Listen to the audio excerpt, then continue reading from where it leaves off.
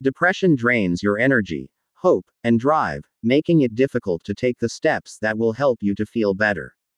There are 7 steps that can help lift the emotional paralysis and ruminating that often accompany depression, both of which make it much more difficult to focus on the behavioral changes that are necessary to prevent a relapse. Luckily, there are ways to punch holes in the curtain of unrelenting darkness. Step 1: Find small ways to be of service to others. Find personal meaning by serving something larger than yourself. Remember, service doesn't have to be big to count.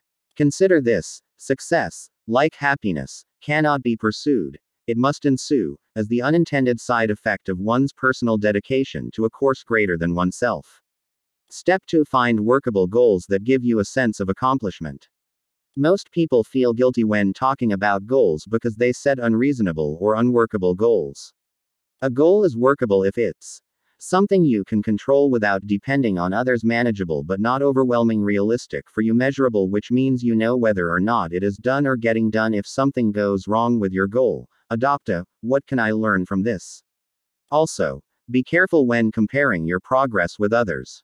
We usually compare our biggest weakness with another person's biggest strength. This is unfair and usually not accurate anyhow. Step 3: Schedule pleasant activities or events. Don't wait for yourself to be in the mood.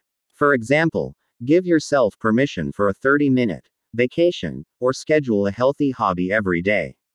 Just remember to do these activities with the right attitude. Also, practice gratitude. Take time to notice what went well today, not just what went wrong.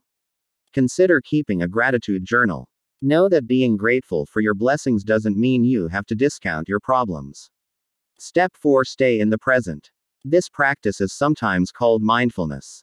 As best you can, during activities, try not to be in your head with self-judgment. You may not be able to turn off the self-judgment, but you can notice it and bring yourself gently back to the present. Research shows that people with higher self-compassion also have higher self-worth or self-confidence.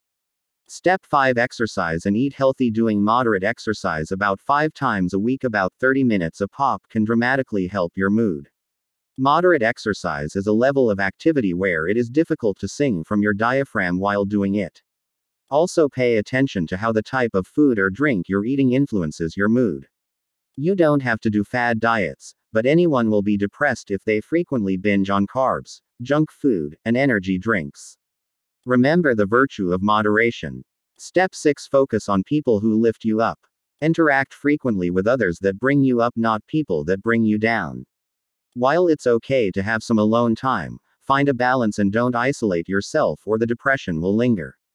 Step 7: Try to keep a regular sleep schedule. Keep a balance with not too little and not too much sleep. Staying up late one night and then sleeping in excessively the next day is a surefire way to feed depression. Also, don't try to solve problems late at night when your brain is half asleep. As you practice these steps, know that you're on the path to overcoming depression. In contrast, depression tends to linger when patients make up a reason why they can't do these things. No matter what medication you're taking, doing several of these activities every day, especially when you don't feel like it, is vital to the treatment of depression. These steps may take time and practice, but if we don't take the time to be well now, the periods of unwellness may be forced upon us later.